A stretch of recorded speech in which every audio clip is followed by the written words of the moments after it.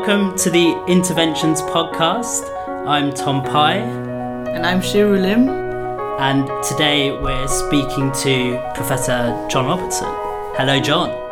Hello. Hello, Tom. Shiru.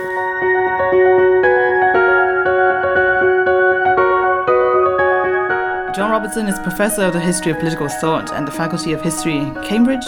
His interests encompass political, social and historical thought across the 17th and 18th centuries. His books include The Case for Enlightenment, Scotland and Naples, 1680 to 1760. In 2016, he gave the Carlisle Lectures at Oxford on The Sacred and the Social, History and Political Thought, 1650 to 1800, which we'll be talking about later.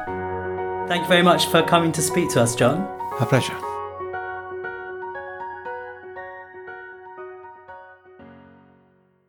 So, your PhD was on debates in 18th century Scotland over the militia, which you completed under the supervision of Hugh Trevor-Roper, and which, as I understand it, was an engagement in some of John Pocock's work, particularly the Machiavellian moment.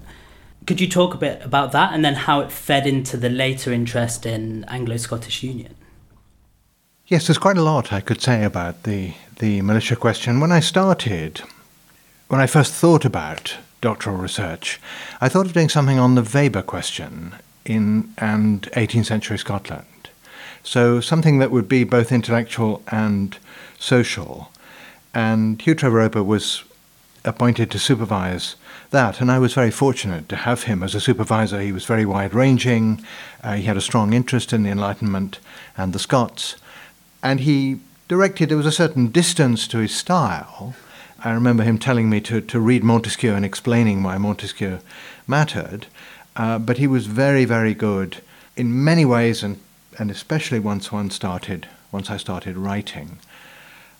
I came to the militia question in search of a subject, as all doctoral students are, but I think there probably it was the writings of John Pocock. Particularly, it's the early essays in Politics, Language and Time, because they preceded the Machiavellian moment, which obviously pointed to the importance of the armed citizen and that tradition.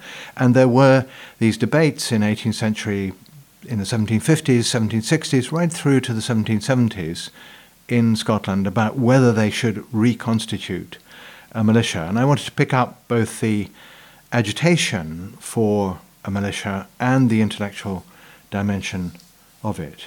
So that was the historiographical context, as it were. There was a more general context in terms of two things, really. An interest in intellectual history, which wasn't all that strong in Oxford at the time. It was certainly, I took a special subject as an undergraduate in the scientific movement in the 17th century, and Hugh Trevor-Roper represented a style of intellectual history which he developed particularly in the 1960s, so in the 10 years or so before, 15 years before he began supervising me. But there's no doubt that the Cambridge School, as it quickly became known, also had an impact, because we read the articles of Skinner and of John Donne and of John Pocock in Oxford in the early 1970s, and that was something very, very exciting and novel in the Oxford context, where political thought hadn't caught up with that as it was taught to undergraduates. So that also fed in. And there was also a more personal background. I read a lot of Althusser and Foucault, particularly The Order of Things, Les Mots et les Choses, as an undergraduate. And that had quite a strong impact, in the sense that what I found congenial about Althusser was its consistent anti-reductionism, its refusal to reduce. So ideas and thought had its own sphere. And Althusser read texts interestingly. I've been reminded of this actually just this year by supervising an MPhil student on Althusser. Althusser had a very direct way of reading texts. He did not read them for hidden messages or anything below the surface. He read the text. And that also had, that in a strange way combined with the Cambridge School to direct the way that I read texts, even as a doctoral student, I think. After the thesis, you moved on, I think, towards the end of the 80s and into the 90s, on to questions about Anglo-Scottish Union that took you back, in a sense, to where the thesis began, which was with Andrew Fletcher. Well, first of all, could you talk a bit about that? And did you think that the Anglo-Scottish Union so soon in your life would become so urgently debated again?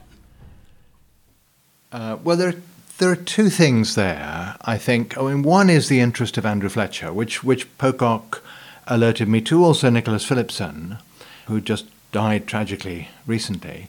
They were both interested in Fletcher, and Fletcher is a very interesting, very sharp thinker, a very contrary man. He was very interesting. One had to go back to Fletcher for the militia, and again with the Union, Fletcher is central to that.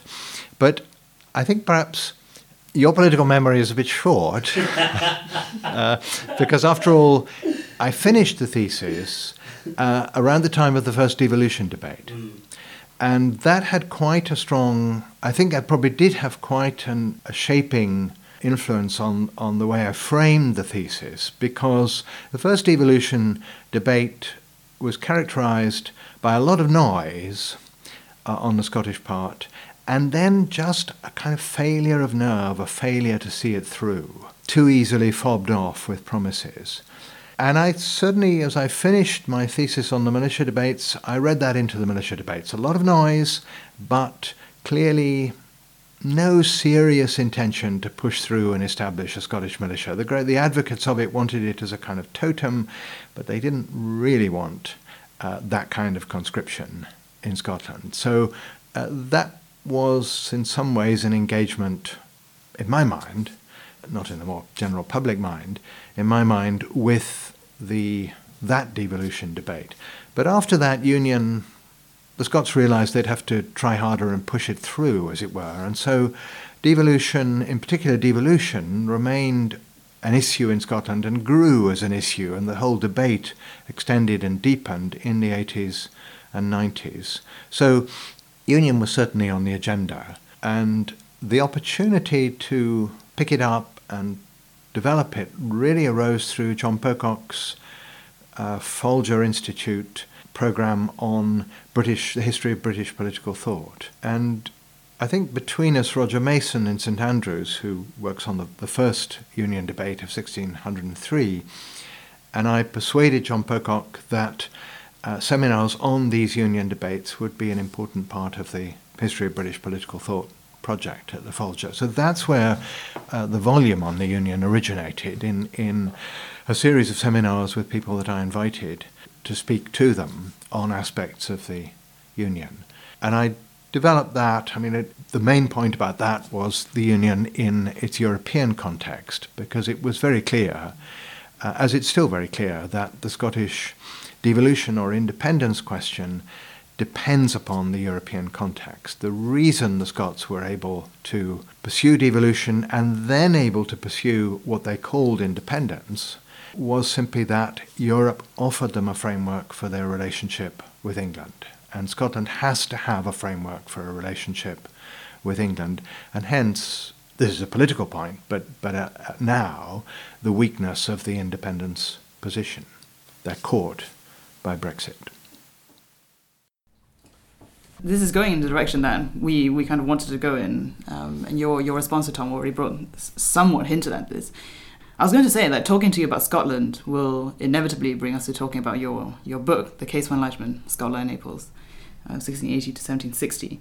Could you say something about the path your interest took from the Union of 1707 to the Scottish Enlightenment, and then maybe from the Scottish to the Neapolitan Enlightenment? Why Naples is one of my questions.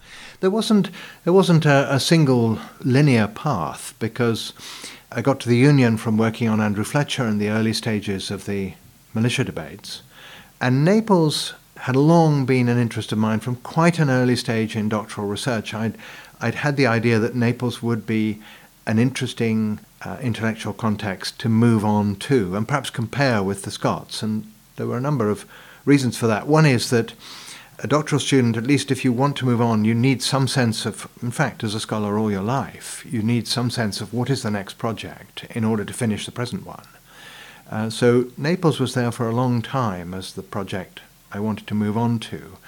But why There were a number of things. One, Hugh Trevor Roper's interest in Giannone, the Neapolitan historian, that he piqued my interest in Giannone. So also Momigliano. There's an article by Momigliano on Gibbon where he says, well, Edinburgh, Lausanne and Naples were particularly interesting places from which to think about the problem of feudalism. And that struck me as very, very interesting.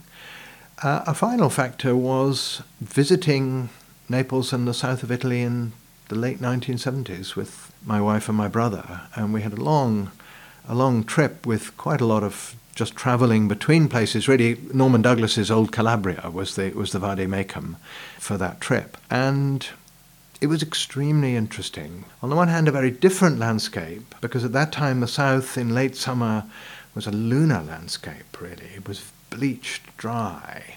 A later trip showed what the funding of the European Union can do and what money to irrigate can do. It's much greener now. Then it was just bleached dry. But what was interesting about it was this is another landscape which was populated by humans, which humans have left, rather like large parts of Scotland, or at least the Scottish Highlands.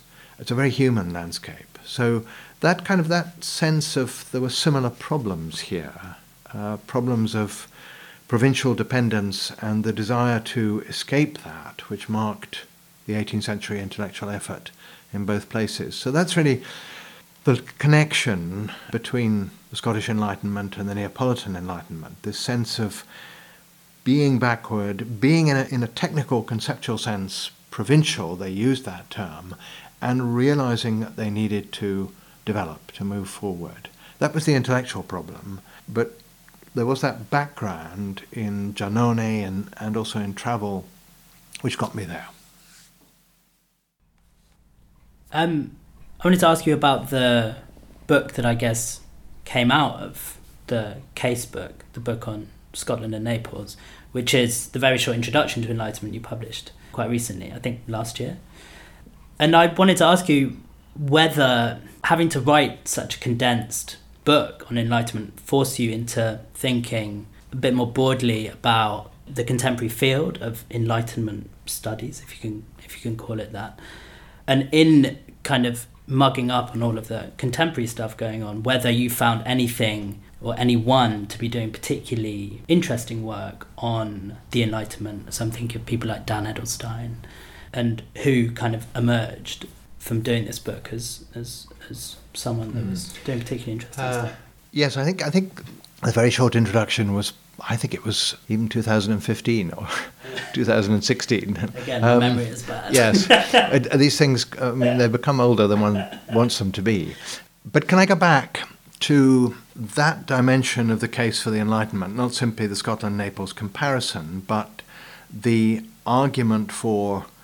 It was an argument at the time for the Enlightenment, for a unitary Enlightenment, but it was an argument that was picked up in the 1990s. Really, historians of Enlightenment had both expanded the subject in the 1980s academically. There was a lot of work on Enlightenment, but at the same time felt under threat and challenge, really, largely from postmodernism, with its broad attack on Enlightenment universalism. And the tendency had been to argue for plural enlightenments as a kind of defensive posture in the face of that critique.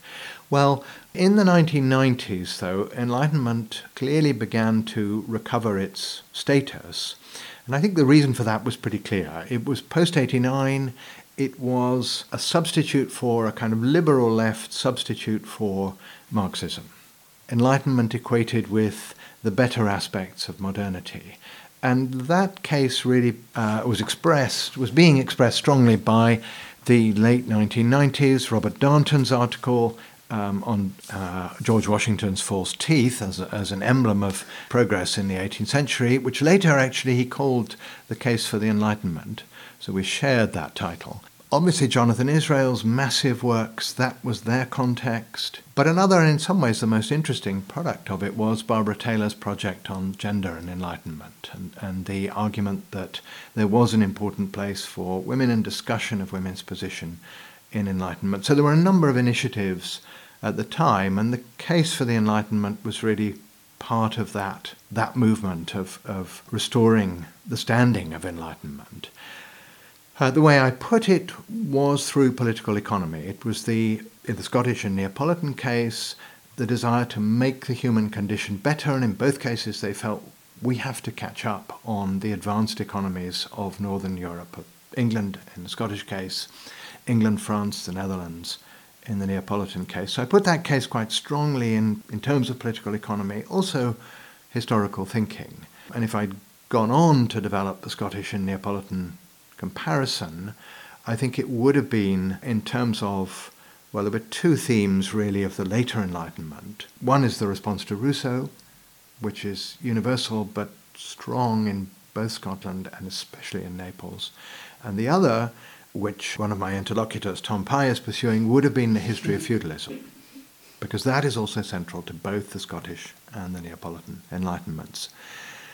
But for various reasons, I decided not to write, as it were, a second volume of that. I just didn't think, you make the point about a comparison. To try to write a second volume would seem to make that comparison definitive in some way, and I don't think it was. I think it was suggestive, not definitive. But I was asked, I'd been asked before, and I knew there'd been a couple of false starts at the very short introduction to the Enlightenment, so I accepted that, and it was difficult. A short book like that is difficult to write. It took me longer than I expected, but I did want to get some distance between the case for the Enlightenment, the book, and the very short introduction, and rethink the way I was looking at Enlightenment to some extent. So it simply didn't repeat and just extend, as it were, geographically the argument of the case for the Enlightenment. And a number of things were important there. Yes, other interpretations, of which Dan Edelstein's is indeed, I think, the best. I think it's a very interesting, very suggestive account. Back to France, using the ancients and moderns debate as a way of suggesting how the philosophes defined themselves and thought about their own project historically. It was a very clever and actually substantial book, and brave in a way in putting France back at the centre, but I think right in doing that. So that certainly had an influence, but the greater discovery and shift of direction, I think, was running an MPhil class here in Cambridge, a concepts class on historians and philosophers' concepts of Enlightenment, and realising, I ran it in the first year with Chris Brooke and thereafter on my own for a number of years, but realising that where I had thought that the philosophers' critiques of Enlightenment were parasitic on the historians' Enlightenment, the Enlightenment that the historians had reconstructed from the evidence, working with the class clearly showed that, if anything, the opposite was the truth. Historians were Johnny-come-lately, really, to Enlightenment studies. The Enlightenment had been a philosopher's concept through the 19th century and into the 20th century, and it was largely a critical concept. And it was associated with the critique of modernity, a sense that, yes, there is something we can call modernity, which includes economic development, technology, certain ways of thinking, and these are compromised by the disasters of the 20th century, the horrors of the 20th century. That's the critique. And the historians had responded to that, and responded to that at first, I think, in relatively good faith after the war, when historians really, for the first time, historians like Franco Venturi, also Hugh Trevor Roper, picked up the Enlightenment as Europe's better past and researched it and thought about it. Thought generally in terms of one Enlightenment radiating out of France. Venturi thought of the Italian Enlightenment as closely connected to the French, not a separate Enlightenment. And that idea of Enlightenment was connected, I think, to a broad concept of modernization. There was modernization theory was in there. So they didn't directly reply to the critique of modernity. They replied in their own terms using modernization. What I came to think was that the second, if you like, the second major wave of pro-Enlightenment writing in the 1990s by the historians had accepted the idea of modernity and celebrated modernity rather too easily. The way in which Jonathan Israel approached it, and any criticism of Israel has to be not just tempered, but prefaced by respect for the extraordinary industry and breadth of imagination and conception that he shows in those volumes. But he did have a pretty simple and celebratory view of modernity, which he wanted to defend for whatever reason.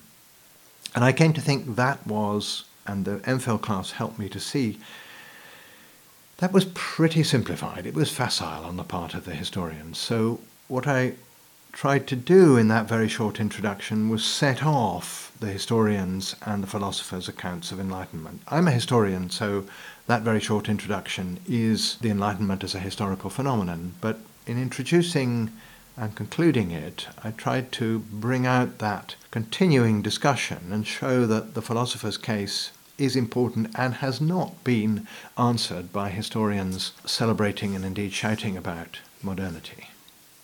Indeed, that they've been talking past each other and need to... Well, they've certainly been talking past each other. There's a limit to which disciplines can enter directly into dialogue because disciplinary frameworks supervene. They're doing different things. But I think the historians might recognize that the philosophers had a point and that historians need to think historically about that philosophic tradition and interrogate it. It's primarily a German tradition. The strength of the tradition is German. Through Adorno and Horkheimer, through Koselleck, through Habermas. It's not by any means an easy tradition, and I am not a scholar of 20th century German philosophy, but you need that in order to get at that and get at what they were trying to say. Just a quick follow-up on what you just said. I took your conclusion to the very short introduction also to be a cautionary injunction against those who might be too eager to claim that the Enlightenment still matters today. Steven Pinker, for instance, just published a book called Enlightenment Now, The Case for Reason, Science, Humanism and Progress. Could you maybe say something about how Enlightenment scholars, historians perhaps, might respond to this compulsion to make Enlightenment speak to us now? I wonder if that moment hasn't passed. It was Jonathan Israel's moment, was Anthony Pagden's moment, though I think it's fair to say that by that time, Why the Enlightenment Still Matters was a publisher's addendum to Anthony Pagden's title, or at least a suggestion. I wonder if the political debate hasn't moved on to some extent. But I certainly think, and yes, the very short introduction was a relatively quiet statement of caution about strong and simple statements about enlightenment, because as soon as you get to, for example, to the idea of reason was something to do with, was a particular enlightenment category, well, yes and no. Many of the Enlightenment philosophers were skeptics. They didn't believe in the power of, the overriding power of human reason. Reason is a Christian category, a central category to the Christian tradition of thinking about the human condition. Reason is the quality that God gave to man to distinguish men. And that indeed goes back to the Greeks as well. So that kind of emphasis strikes me as really not what we should be trying to do as historians. Rather, what we can do is suggest perspective and look at the way languages were used in the past and look at the way those languages tackled problems that we can recognize in our own terms, but tackled them in particular ways and sometimes got further with those problems in their own terms. So what historians do is look at the way that humans have thought and thought hard in the past. I mean, what we certainly do as intellectual historians is pay tribute to hard thought. Humans have believed that hard thought was a good thing, it's a value, and we should try to do it. And historians should respect that, explore that, and show how thinkers in the past approached the problems of their time, problems that may have resemblances to our problems. Could you tell us more about the origins of your current research project? How do you get from Enlightenment to sacred history? I think I've asked myself that question. I think the answer is, again, there's more than one connecting thread. One of them is certainly the Neapolitans, Vico, and also Pietro Giannone, the historian. I always wanted to work on Giannone, as I've said, ever since Treviropa drew attention to his interest. And when I wrote the case for the Enlightenment, I found in fact that I was working on Vico. And Vico is truly fascinating. So I've wanted to go back to Giannone and at the same time to do more work on Vico. And I realized that for both of them, sacred history is a very important dimension of their thinking. So the Neapolitan context and why Neapolitans, they weren't alone, were so interested in this topic was one route in. But another was the recent rise of scholarship in sacred history as it was understood in the 17th century. So this is what we call here the history of scholarship, and there are a number of very notable exponents of that in Cambridge, Scott Mandelbrot, Richard Sargentson, and then a younger generation working on it. So I picked up that interest, reading Richard Simon, also working in the archives of the Index in Rome and picking up cases where Neapolitans were being pursued or at least reported on to the Index for engaging in this kind of scholarship. So I realized that this interest in sacred history, there was an opportunity there, but also a need to bring this kind of late 17th century interest in sacred history into political thought, because it was clearly one of those cutting edges of scholarship. That's what people were interested in at the time. It was exciting, it was interesting, you could get something out of it. So that's where I went into it. And at least in giving the Carlyles and in the book that I want to develop out of that, I really have two threads, two arcs really, and one runs from Hobbes and Spinoza to Giannone, those who used and thought about the history of the what Christians call the Old Testament as a way of thinking about early society. And the second arc runs from Vico forwards through Boulanger, who probably did not read Vico, to the very interesting, underestimated late Neapolitan Enlightenment thinker, Francesco Mario Pagano. So there's a second arc of interest there in the importance of early religion, of religion to the formation of early societies. Interesting there that Giannone is often taken to be the radical. I mean, he was the heterodox thinker, the forward-looking thinker. In much Enlightenment historiography, Giannone is the figure of the Enlightenment. In this pair of arcs, actually it's Vico's inquiry which is the one that will be picked up in the later 18th century. So that's the story I want to fulfill. It's not directly an intervention in debate about Enlightenment. Thinking about it is part of Enlightenment, so it should contribute to a better understanding of how Enlightenment thinkers engaged with religion. And I think the engagement with religion is as important as the critique. But it's a longer story than that, and it takes me back again into the 17th century, and particularly to Spinoza, who's really interesting in this context.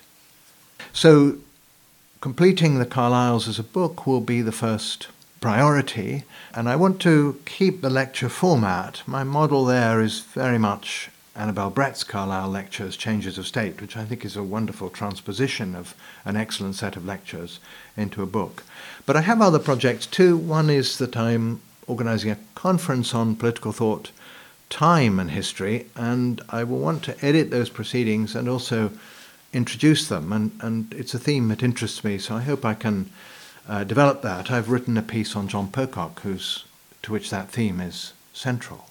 And one other project is to edit a volume out of our paper 6 in part 2 of the Tripos on states between states, international political thought. And I'd like to bring all the colleagues really who contributed to that together to write a volume of essays, not a handbook, but a volume of essays from a course which has been extraordinarily interesting to prepare and give, and also very interesting to listen to my colleagues' lectures, and I think a very innovative course.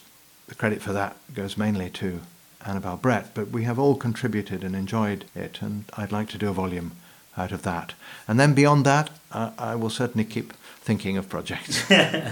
Great, well, I can't wait to see the fruits of your retirement labour.